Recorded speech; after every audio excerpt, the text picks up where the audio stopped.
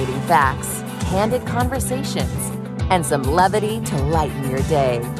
This is The Cale Clark Show on Relevant Radio. Happy Friday to you. This is Friday the 13th, 2023. It's October the 13th. And today we're actually celebrating an incredible anniversary. 106 years ago today was the last of the 6 appearances of Our Lady in Fatima, Portugal in 1917. And on this day, on October the 13th in 1917, the greatest public miracle since New Testament times took place, the miracle of the sun, witnessed live by some say as many as 100,000 people. You're listening to The Cale Clark Show on Relevant Radio. What does this have to do with the current world situation, all the evils that we face? Because one of the things that Our Lady promised was that an era of peace would be ushered in, and we need her more than ever. We need her intercession more than we ever could imagine. We have to plead for her as the Queen of Peace, to pray for the world and all the evils that are befalling, and especially right now in the Middle East. The number to call, 888-914-9149, 888-914-9149, toll free to talk to me on The Cale Clark Show on Relevant Radio. You can also email the program. It's great to get show ideas from you, questions, comments. The address is Cale, C-A-L-E, at relevantradio.com. And you can find me on the X app, too. The handle is at Cale Clark, C-A-L-E, Clark with an E. Here's another thing about this date as well in history. Just a few days ago, we talked about the Feast of the Archangels, and of course we invoke St. Michael the Archangel, especially in our battle against evil. And on September the 29th was the Feast of the Archangels, Michael, Raphael, Gabriel. And on this date, in 1884, I didn't quite get the connection until earlier today. It was on this day in 1884 that Pope Leo XIII had that horrific vision of Satan and all of his minions descending upon the Vatican, descending upon Rome, and the idea that the devil was going to wreak havoc in the church, or wanted to do so. And he had this vision which turned him ashen, and all his companions saw it, after which he composed the prayer to St. Michael the Archangel. This happened on this day in 1884. Now, what's intriguing about that is that this is 33 years to the day before this final apparition at Fatima and the miracle of the sun in 1917. And another thing that people don't know about this is that St. Joseph was also involved in this last apparition. I think there's something there for us too. So we'll talk about all of these things today on the Cale Clark Show. And we definitely need the intercession of St. Joseph as well as Our Lady, as we're witnessing evil unleashed, not only in the Middle East, but I find that here, even in North America, all of the masks are falling off of people. It is, especially with respect to today being what was the leader of Hamas, who's, of course, broadcasting from his very comfy confines in a mansion in Qatar somewhere, called essentially for a jihad all around the world, called for a day of rage in response to Israel's retaliation for the bloody attacks of Hamas that occurred on Saturday.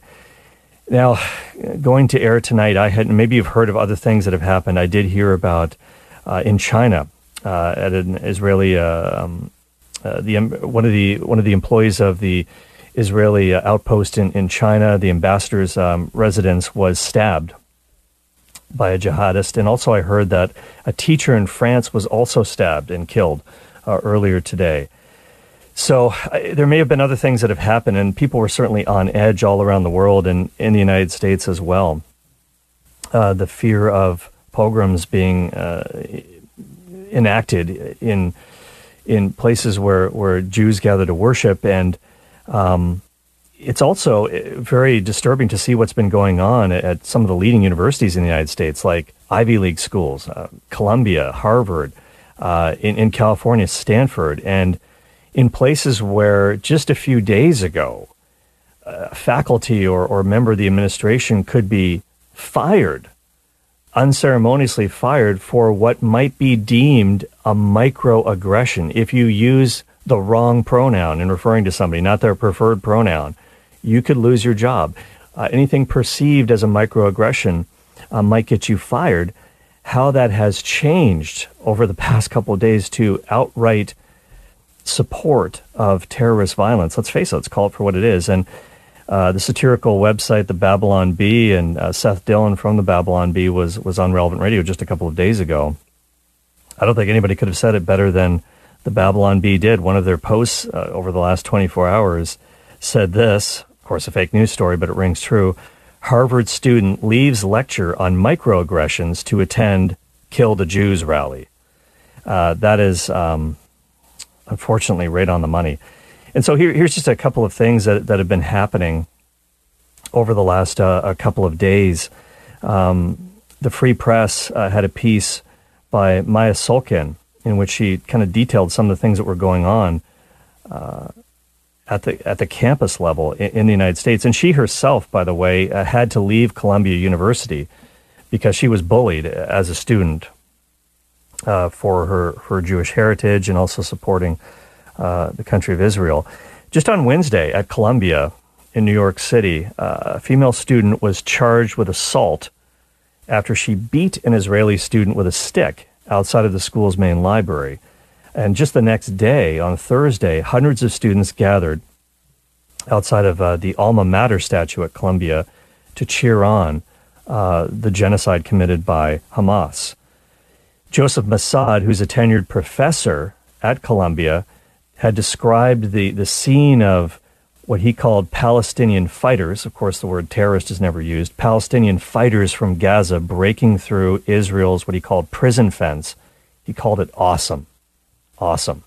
So for many hours, there were students waving Palestinian flags and chanting anti-Zionist slogans, covering their faces. They didn't want to, quote unquote, be doxxed. Many of them wearing N95 masks, sunglasses.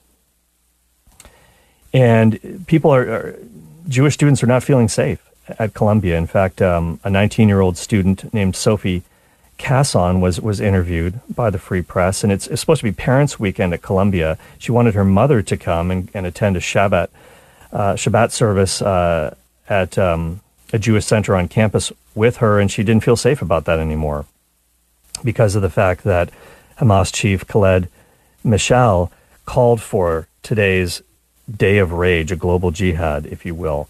And by the way, here's another quote. If you don't think this affects Christians, here's a quote from a commander of Hamas, Mahmoud al-Zahar. He also said, quote, "The entire planet will be under our law. There will be no more Jews or Christian traitors," end of quote.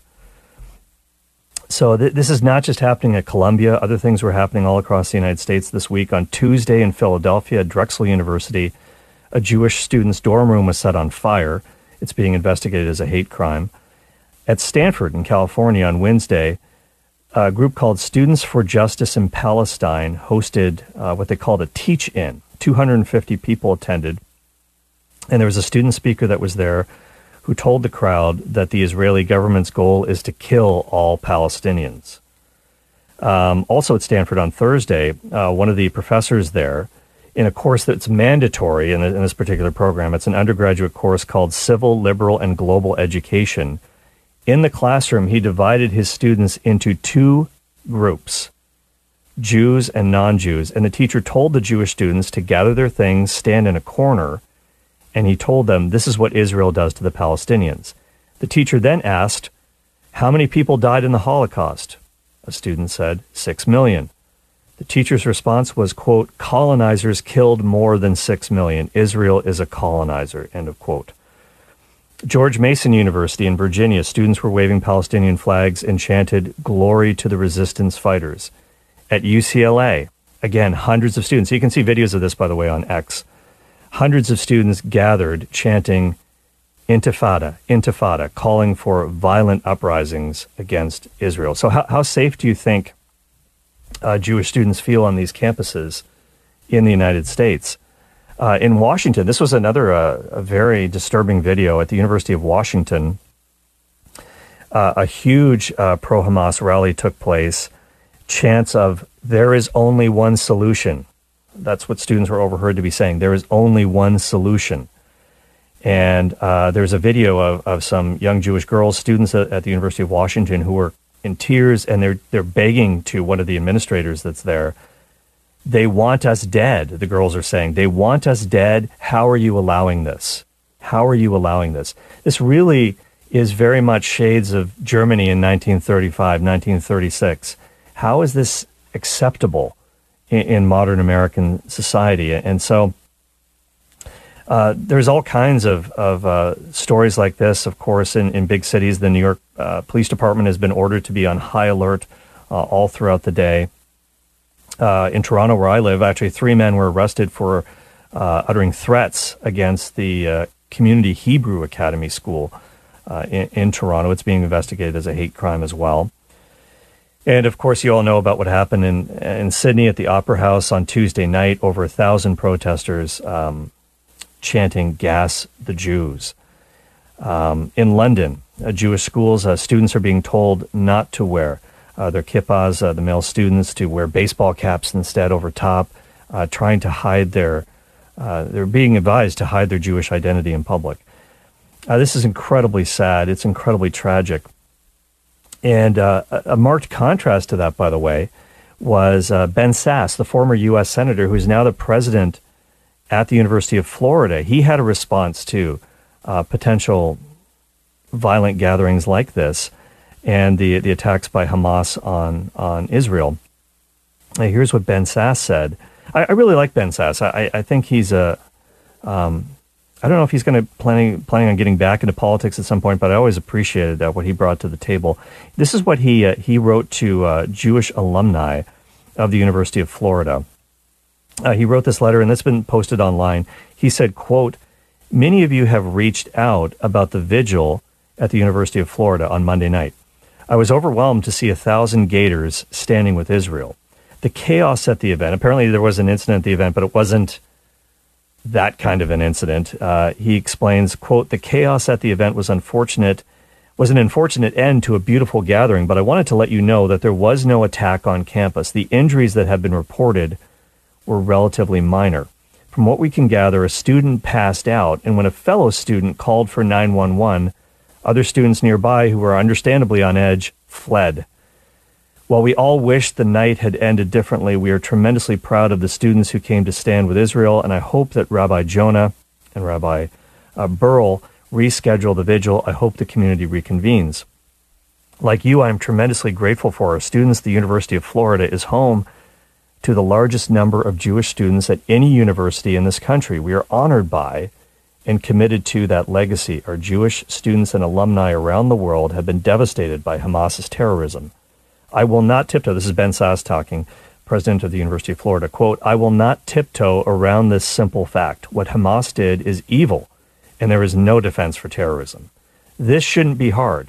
Sadly, too many people in elite academia have been so weakened by their moral confusion that when they see videos of raped women, hear of a beheaded baby, or learn of a grandmother murdered in her home, the first reaction of some is to, quote-unquote, provide context and try to blame the raped women, beheaded baby, or the murdered grandmother. In other grotesque cases, they express simple support for the terrorists. This thinking isn't just wrong, it's sickening. It's dehumanizing. It's beneath people called to educate our next generation of Americans. I'm thankful to say I haven't seen examples of that here at the University of Florida, either from our faculty or our student body. As for us, our educational mission here begins with the recognition and explicit acknowledgement of human dignity, the same human dignity that Hamas terrorists openly scorn. Every single human life matters. We are committed to that truth. We will tell that truth. In the coming days, it is possible that anti-Israel protests will come to the University of Florida's campus. I have told our police chief and administration that this university always has two foundational commitments. We will protect our students, and we will protect speech. This is always true. Our Constitution protects the rights of people to make abject idiots of themselves. But I also want to be clear about this. We will protect our Jewish students from violence. If anti-Israel protests come, We will absolutely be ready to act if anyone dares to escalate beyond peaceful protest. Speech is protected. Violence and vandalism are not.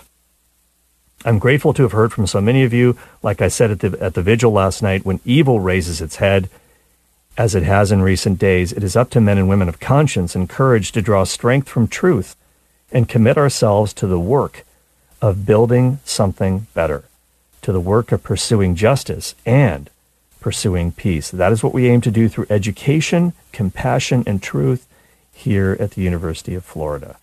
Sincerely, Ben. End of quote. So that was former U.S. Senator Ben Sass's letter. He's now the president of the University of Florida that he wrote to Jewish alumni of the institution. Is that so hard? Is that so difficult? Why can't other university presidents make such a statement that free speech will be protected, but violence and intimidation will not be tolerated at all? The president of Northwestern University in Chicago has refused to comment on this, and so many other institutions of higher learning. Their leaders have either defended the pro-Hamas protests or just kind of chickened out, in my view. And I don't know. I just feel like, again, like I said off the top, people are really revealing who they truly are and what they truly stand for. And it just, as commentators have mentioned, and many people have been talking about this, the moral rot of what's going on at the elite level. How can you fire somebody for a microaggression one day and allow this the next? The juxtaposition is just, it's hard to fathom. But I think this is all kind of tied in to this horrific vision that Pope Leo XIII saw, that the devil is on the loose. The demonic influence is real. There's no question about that. And I think this is so important. Why we need to turn to our Lord, of course, the Prince of Peace, and why the events that happened on this day in 1917 are so crucial to understand for the future of the world, for Catholics, for Jews, for Muslims, for everyone, if peace is going to abound. So we're going to talk about what happened that day and how it affected a couple of stories that I think you're really going to just really make us think. The first was Roy Schoeman, who was a Harvard-educated Jewish man who has become Catholic in part because of what happened on this day in 1917, the miracle of the sun. Finding out about it changed his life. And the idea also of Our Lady of Fatima, Bishop Sheen, Archbishop Fulton Sheen, very famously talked about this years ago in the 1950s, and he talked about how Our Lady of Fatima is absolutely key in order to bring the good news of Jesus Christ to the Muslim world. We'll talk about all these things after the break. It's the Cale Clark Show, 888-914-9149. Be right back.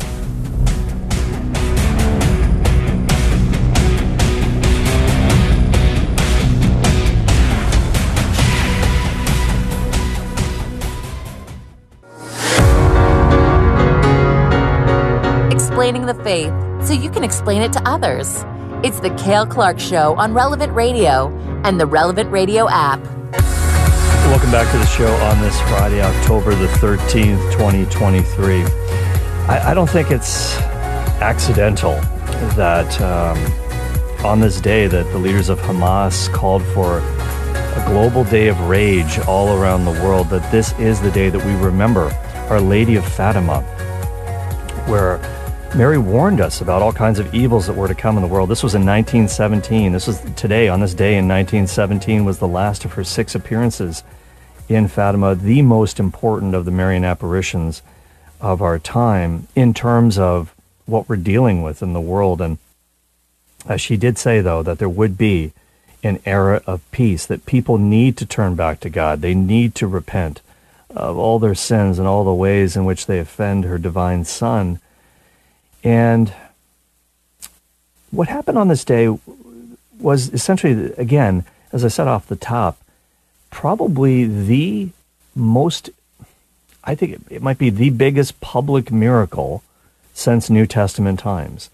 According to different estimates, there may have been as many as 100,000 people present to see this. Of course, before in July During her appearance in July of 1917, Our Lady had said, hey, there will be a sign so that everyone might believe that, yeah, I'm really appearing to you, these children of Fatima. So between 70,000 and 100,000 people gathered at Cova de Ria, just outside of the town of Fatima, Portugal, and they saw the sun spinning in the sky like a wheel, begin zigzagging overhead, plummeting towards planet Earth, or so it seemed. People were shrieking, panicking, fearful for their lives. They thought this was the end. But then the sun stopped just before impact, shoots back into the sky. And secular reporters were there. Newspapers had articles about this. Atheists were there that saw this. These events were recorded. It was a public event. It had been raining, kind of monsoon-like, leading up to the miracle of the sun. The crowd there was absolutely soaked. But after this event, they were bone dry. Everything had been dried by the sun. Here are a couple of eyewitness reports from that day, October the 13th, 1917. There's so many of them out there, and you can Google them, you can look them up. This one is from Dr. Jose Almeida Garrett. He actually wrote this, describing what he had seen that day. Quote, "It must have been nearly 2 o'clock by the legal time and about midday by the sun. The sun, a few moments before, had broken through the thick layers of clouds which hid it." Remember, it had been raining heavily. "And shone clearly and intensely. I saw it as a disk with a clean-cut rim, luminous and shining, but which did not hurt the eyes." So a lot of people say this when they recount what happened that day, that you could, before the sun started to move in a frightening fashion, people could look at the sun without any pain to their eyes. Dr. Garrett then went on to say this, that the sun did not look like the moon. It could not have been confused with, for example, seeing the sun through fog, like early morning in San Francisco or something. He said he was amazed that he could look at it directly. He went on to say, quote, "The sun's disk did not remain immobile. This was not the sparkling of a heavenly body, for it spun round on itself in a mad whirl. Then suddenly one heard a clamor, a cry of anguish breaking from all the people. The sun, whirling wildly, seemed to loosen itself from the firmament and advance threateningly upon the earth, as if to crush us with its huge and fiery weight. The sensation during those moments was terrible. During the solar phenomenon, there were changes of color in the atmosphere. I saw everything in amethyst color. Objects around me, the sky and the atmosphere were of the same color. I turned away and shut my eyes, keeping my hands before them. With my back still turned, I opened my eyes and saw that the landscape was the same purple color as before. All the phenomena which I have described were observed by me in a calm and serene state of mind without any emotional disturbance." End of quote. He's far from the only testimony of this event. Like I said, secular papers wrote about this. Another witness, Maria Carrera, said this, quote, "It turned everything different colors, yellow, blue, white. It shook it shook and trembled," talking about the sun. "It seemed like a wheel of fire which was going to fall on the people. They cried out, 'We shall all be killed. We shall all be killed.' Others called on Our Lady to save them and recited acts of contrition. One woman began to confess her sins out loud, saying that she had done this and done that. At last, the sun stopped moving, and we all breathed a sigh of relief. We were still alive, and the miracle which the children had foretold had taken place." End of quote. Yeah, can you imagine this? This woman is, this is the end. I better confess my sins publicly now. Just like in the days of the early church, you had to confess your sins in front of everybody. Wow. Before private confession became the norm. So she starts just, I did this, I did that. And then when everybody's safe, she probably said, "Oh, guys, listen, just forget about all that stuff I just said. I was having a moment there." No, but she was probably glad that she poured out her soul to God and got right. And so there's so many testimonies, public testimonies, and there's photographs. You can see them if you Google them, Google image search for the miracle of the sun. You can see all the people staring up at the sky. This is an impressive thing indeed. There's no question about that. And somebody who was really, who didn't know anything about this, And by the way, we'll talk about how Saint Joseph figures into this. And actually, let's do that right now. Before we get in, let's talk about Saint Joseph and this miracle right now, because this is intriguing too. Because people forget about the involvement of Saint Joseph in all of this. Was he there? He was. He was, according to Sister Lucia. You're listening to the K.O. Clark Show on Relevant Radio. 888-914-9149 is the number to call. We'll get your phone calls in just a couple of minutes. So, Sister Lucia, in her diary, and she was the longest living of all the Fatima visionaries, the two siblings, Francisco and Jacinta Marto, canonized, died very young. Lucia lived for a very long time, became a nun, a Carmelite nun, and she had a lot to say, obviously, throughout her life, recounting these. And she had other mystical experiences with Our Lady as well. And so this is what when she wrote about what happened that day, she said this, quote, this is Sister Lucia writing this, "Opening her hands, Our Lady made them reflect on the sun, and as she ascended, the reflection of her light continued to be projected on the sun itself. After Our Lady had disappeared into the immense distance of the firmament, we beheld Saint Joseph with the child Jesus and Our Lady, robed in white with a blue mantle, beside the sun. Saint Joseph and the child Jesus appeared to bless the world, for they traced the sign of the cross with their hands. When a little later this apparition disappeared, I saw our Lord and Our Lady. Our Lord appeared to bless the world in the same manner as Saint Joseph had done." End of quote. So this is really intriguing. I think a lot of people either don't know about this or they've forgotten about this, the appearance of Saint Joseph as well.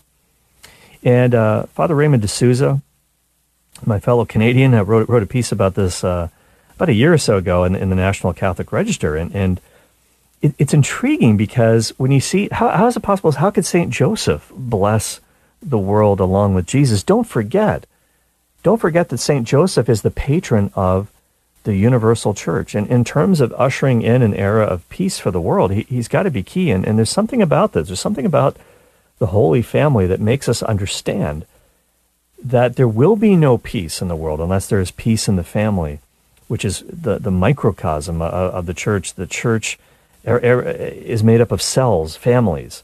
And we all have problems in our families, and sin is something we have to deal with, no matter how great our family might be.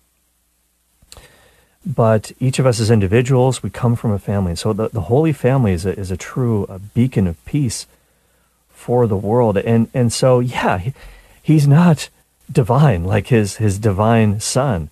And he's not the greatest creature ever created. That would be Our Lady. But he still has authority. He still has headship, paternity in the church, and just as he did in the home of the Holy Family in Nazareth. And so he blesses as well, just as he would have blessed Mary and Jesus in the home. How beautiful, how poignant is that? But it's interesting, too, that, and this is something Father D'Souza pointed out in his article, that very often when the church declares something to be true theologically, it's amazing how not long afterwards a supernatural occurrence takes place to kind of back it up. Heaven kind of says, yep, I'm giving it the divine seal of approval. So think about this. Think about this. St. Joseph was declared to be the patron of the universal church in the year 1870. Think about that. That's before all of this took place, obviously. And in 1854, think about this. In 1854, Pius IX defined the dogma of the Immaculate Conception. And that's why in 1858, the local parish priest couldn't believe it when in Lourdes, when this little girl, Bernadette Subaru, came to the priest and said, yeah, this lady appeared. He was like, yeah, whatever. I don't buy this. And, oh, what's her name? Who is it? And she said, well, the lady told me I am the Immaculate Conception. I mean, the priest nearly fell off his chair because the dogma had just been defined 4 years earlier. And these kids did not know this. They weren't catechized about this yet. They didn't have the internet back then. News didn't travel as fast. So 1854, the dogma is defined by Pius IX. 1858, Mary appears saying, I am the Immaculate Conception. Let me back that up. 1870, St. Joseph is called patron of the Universal Church. What happened 9 years after that? 1879, there was an apparition in Knock, in Ireland. Knock, knock, who's there? Well, it's some figures from heaven. We're talking about Our Lady. We're talking about St. Joseph. And who else was there? John the Apostle. 15 people, of various ages. And this is one I have to delve in a little bit more personally, because I don't know that much about the appearance at Knock. It's not something, it's not an area of expertise for me. You're listening to the Cale Clark Show on Relevant Radio, 888-914-9149. So it's intriguing that St. Joseph, Our Lady, and then John the Apostle is also there, because who cared for Our Lady? Obviously, St. Joseph did, was her guardian and protector. But then, after the crucifixion, on the cross, Jesus gives, Joseph has already passed on, the care of his mother to John the Apostle, the young apostle. So really intriguing how they all appeared together. And the same thing happens at Fatima. The Holy Family is there, Jesus, Mary, and Joseph. So that is really something that a lot of people don't know. So we need to ask for St. Joseph's intercession. I think part of it too is when we see St. Joseph, we see true manhood. We see someone who cares for Our Lady and the young infant Christ and protects him. Where contrast that with the brutality of the terrorists who invaded Israel on Saturday and what they did to women and children. Unspeakable acts of terror, beheadings, burnings of bodies. I don't need to recount all the atrocities, but what a far cry from the image of a true man in St. Joseph who protects the weak, the vulnerable, who protects women and children, specifically Our Lady and the infant Christ. So we need his intercession in this crisis period that we're in as well. But I wanted to share with you, and I promised I'd share this with you, how this incredible miracle of the sun changed the life of Roy Schoeman, who has become Catholic. He comes from a Jewish background. He studied under some of the leading rabbis in the United States, went to Harvard Business School. He really was on a great trajectory of worldly success. But he found himself to be very, very empty. And he had a mystical experience with God on the beach, and he didn't quite know who or what it was. But sometime after that, he went to visit a friend, and he talks about this in his books. He's written a couple of interesting books published by Ignatius Press. One is called Salvation is from the Jews, which is a quote from Jesus, by the way. Jesus talking to the Samaritan woman at the well in John chapter 4. And so it's all about the role of the Jews from Abraham to the second coming. Of course, Jesus is Jewish. Our Lady, our Jewish mother, is Jewish. The apostles are Jewish. So many members of the early church were Jewish who recognized that Jesus was the Messiah, and that the church really is Israel with the Messiah having come. And now it's opened up to all the peoples of the world, that was God's plan all along in salvation history, and now it's coming true. So anyways, Roy Schoeman goes to visit a friend who he went to school with at MIT. Wow, that's a pretty good resume there. He goes to MIT and then to Harvard Business School. Anyways, he goes to visit this guy, and the dude is like, he's kind of preoccupied. He's doing something else, and he's just kind of sitting around his apartment. He's waiting for his friend, and then he sees this book on the coffee table. And it's one of these huge, heavy coffee table books that kind of have a real good thump factor. You just kind of lay it on the table. And it's called The 100 Greatest Miracles of Modern Times. It's like, oh, that's kind of interesting. So Roy Schoeman picks it up. He starts leafing through it. And he finds out there's a whole section in there about the appearances of the Virgin Mary at Fatima, including the miracle of the sun, which took place on October the 13th, 1917. And he's blown away by this. He's never heard of this before. He's like, what? A public miracle witnessed by almost 100,000 people? So he asks his friend, hey, did this really happen? And he's like, yeah. It's like, why didn't anybody tell me about this? I've never heard about this before. I've never seen this in a library. I've never heard about this in a history class. Because one of the things he said was that growing up in the synagogue, going to Hebrew school, he kept asking the rabbis, why did God perform miracles in Old Testament times, but not now? And he could never get a satisfactory answer from anybody. And now he finds out, hang on here, here's a miracle that's witnessed by 100,000 people. And we, of course, believe that miracles happen all the time, and a miracle happens every time. An incredible miracle happens every time the Mass is celebrated. Jesus Christ touches down on every altar in every Catholic church around the world when the consecration happens. So he was looking at the New Age. He was looking at all this stuff. He quickly left that behind. Then he has a dream in which and this is obviously a private revelation kind of deal, but he has a dream in which Mary appears to him, speaks to him, and he asks her questions, and he knows without a doubt that this is the Virgin Mary. And right away he's like, I have to get in touch with Jesus. I have to get in touch with Our Lady. He looked into some Protestant groups that were kind of around, but the way that they talked about Our Lady or didn't talk about Our Lady, he was like, no, this can't be right. So he eventually found his way into the Catholic Church. I'm omitting a lot of things from his story, but intriguing how Our Lady of Fatima and the miracle of the Sun changed his life. And he went on to write another book called Honey from the Rock, Royce Showman, which is really the testimony of 16 prominent Hebrew Catholics, ethnically Jewish, who discovered Jesus as the Messiah, came into the Catholic Church throughout the ages. It's a really intriguing read. You're listening to the Cale Clark Show on Relevant Radio. All right, let's go to Nancy in Chicago. Hey, Nancy. Hi, Cale. I was just going to ask you. A few of my kids are around your daughter's age, and they've seen the cartoon version of Fatima. But I was thinking about maybe showing them the last one that came out, the most recent one, which makes it a little bit more real, maybe a little bit scarier.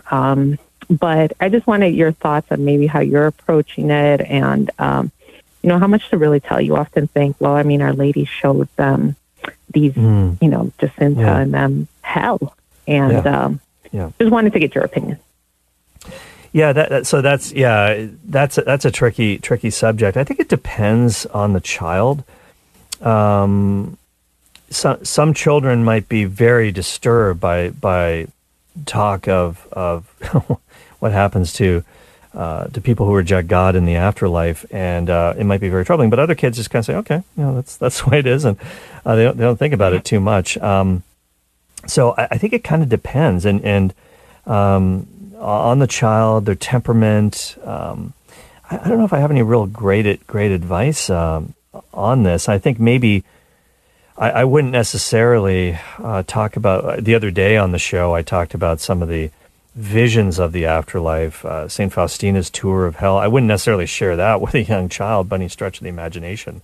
I do find that older kids, though, they seem to be really interested in this stuff, and they're not fazed by this. That's a generality, though. So I don't know if that's helpful at all. It's a good question, and I haven't had to struggle with that with Michaela, who's my only child. So I haven't had experience of dealing with a child who's had an issue with that or found that incredibly disturbing. I don't know if that helps in any way, but but I do think I'll play it by ear.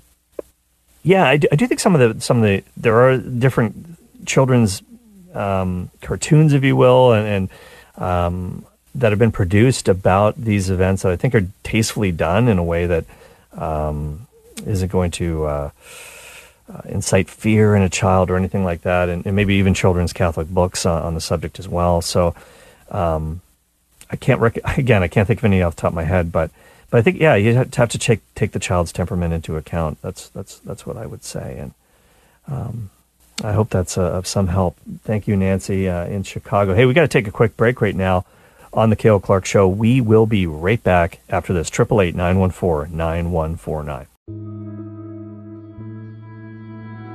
This is the Cale Clark Show, giving you the confidence you need to bring the faith into everyday life. Hey, welcome back to the program. 888-914-9149 is the number to call to talk to me for free.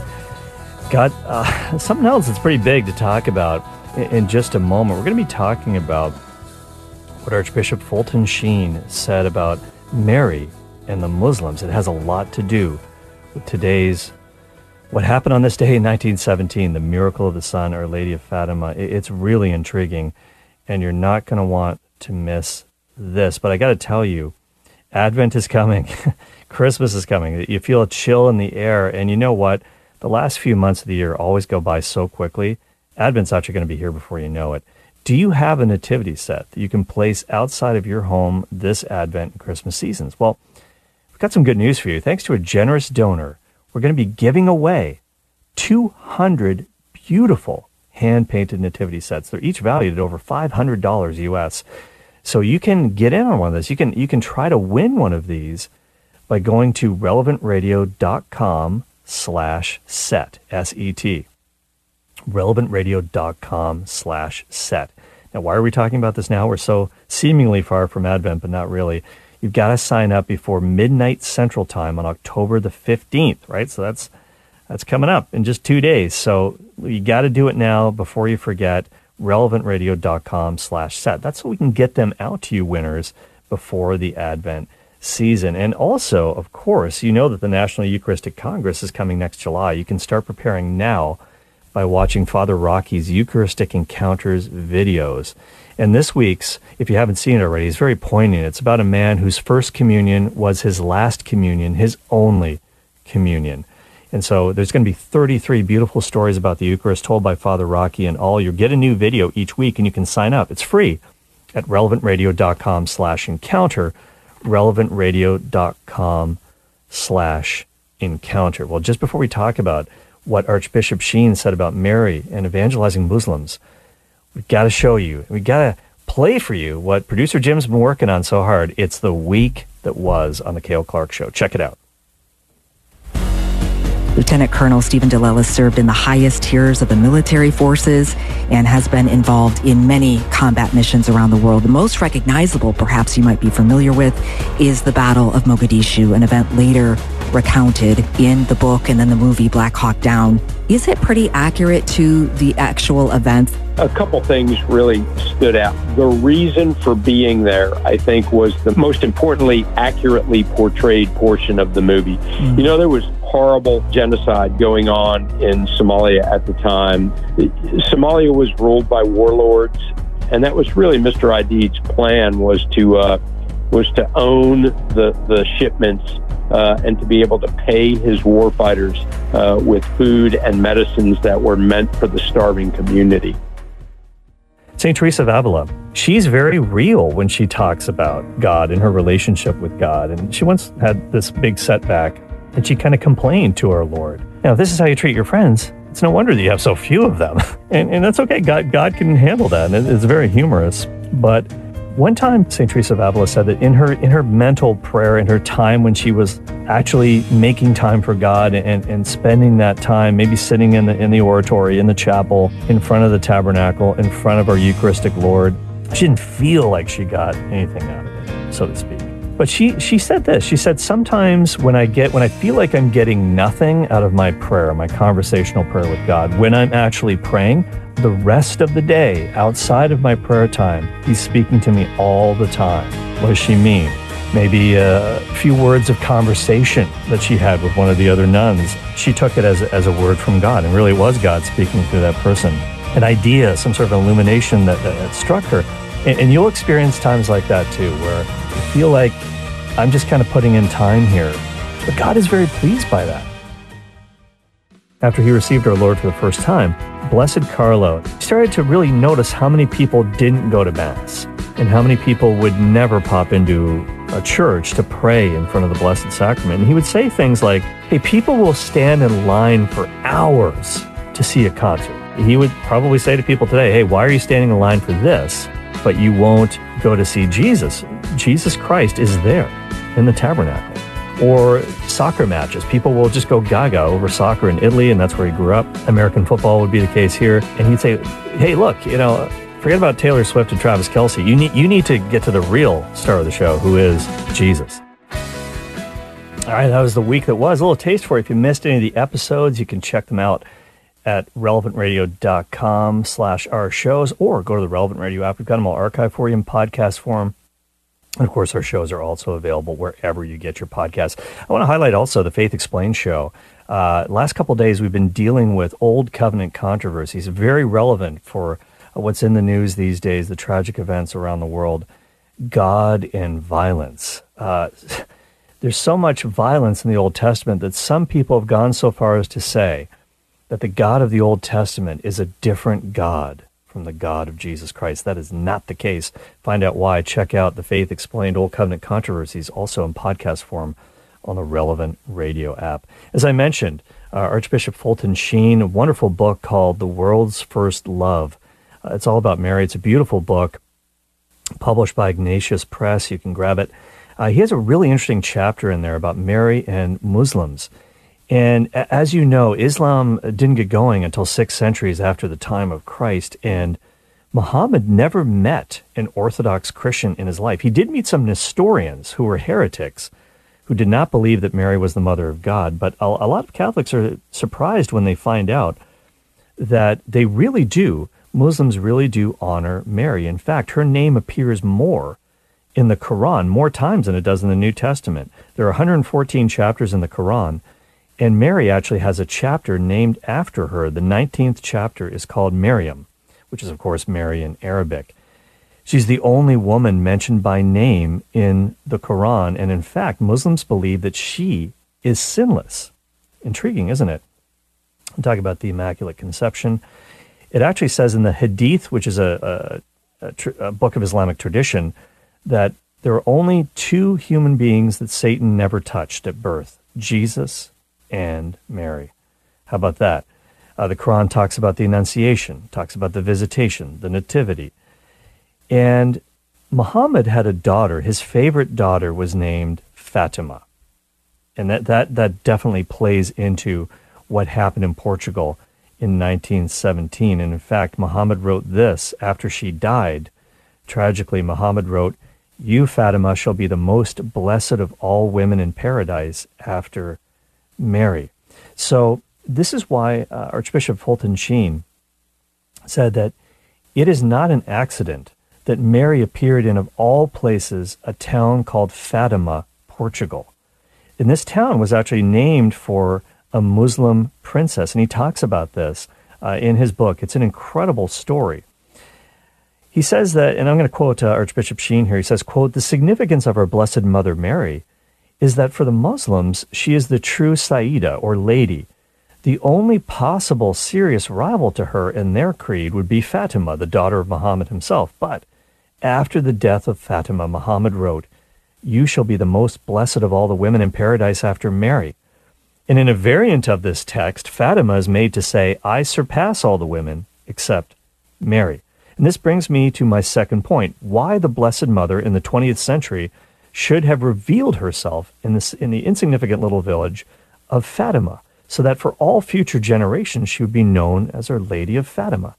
Nothing ever happens out of heaven except with a finesse of all details. I believe that the Virgin chose to be known as Our Lady of Fatima as a pledge and a sign of hope to the Muslim people, and an assurance that they, who show her so much respect, will one day accept her divine Son too. And then Fulton Sheen talks about the history of the town. It's incredible. He said that, quote, "The Muslims occupied Portugal for centuries. At the time when they were finally driven out, the last Muslim chief had a beautiful daughter by the name of Fatima.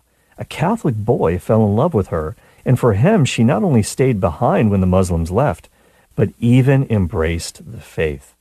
The young husband was so much in love with her that he changed the name of the town where he lived to Fatima. And thus the very place where Our Lady appeared in 1917 bears a historical connection to Fatima, the daughter of Muhammad. Mary is the advent of Christ, bringing Christ to the people before Christ himself is even born. And in an apologetic endeavor, it is always best to start with that which people already accept. Because the Muslims have a devotion to Mary, our missionaries should be satisfied to expand and develop that devotion with the full realization that our Blessed Lady will carry the Muslims the rest of the way to her divine Son. She will not accept any devotion for herself, but will always bring anyone devoted to her to her divine Son." End of quote. That's Archbishop Fulton Sheen. So this is really incredible. And He spoke also at a peace conference in 1951 in Lisbon in Portugal. And he said this, he talked about Our Lady of Fatima being important. He said, for the millions of Muslims without whom there could never be true world peace. So we implore Our Lady of Fatima for her intercession for peace in the Middle East, for peace in our world. And it can only come about through, of course, the power of God. Thanks for listening to The Cale Clark Show on Relevant Radio. I'm so glad that you're with me today. Oh, by the way, a real quick note, The Miracle of Our Lady of Fatima, it's a movie. Question earlier about a movie for kids in 1952. The whole thing might be on YouTube. Check it out. Jim Shaper produced. Patrick Aylock took your phone calls. I'm Cale Clark. Take it away, Michaela. Thank you for listening to my daddy.